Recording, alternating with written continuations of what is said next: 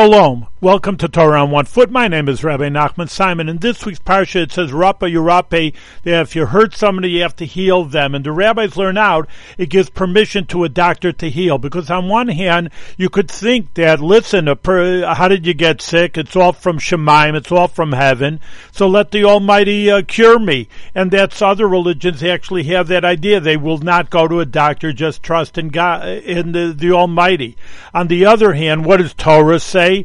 Torah says that we do, of course, trust in the Almighty to heal us, but on the other hand, we have to do whatever we have to do in a natural means, which means going to the doctor and listening to the doctor to get ourselves healed and healthy. We should have all health and we shouldn't need doctors, but still, if one needs to, then they should go to a doctor and the Almighty will help to get healed.